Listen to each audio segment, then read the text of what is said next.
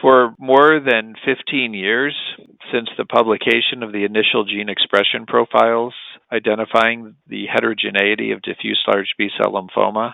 we have really hoped for a precision medicine approach to this disease. Over the last year, there have been 3 publications that have done comprehensive sequencing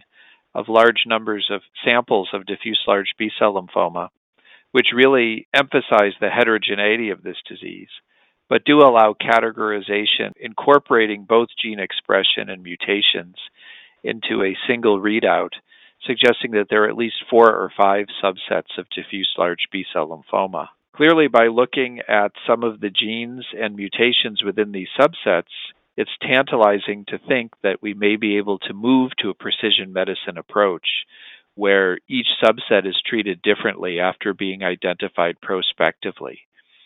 But we're far from doing that in the clinic because clinical trials haven't even been developed yet to address this. And I think that we should take major lessons from the failure of the trials that have used gene expression profiling in various ways. And one of the important lessons from those trials turned out to be that through the insistence of centralized pathology review and complexity of enrolling patients, many patients ended up being excluded who had high-risk disease,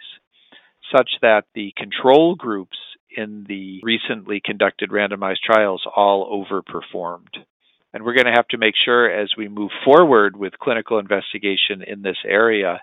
that we're inclusive enough to allow the high-risk patients to enroll on these trials, because that's the group that needs the most help with novel agents.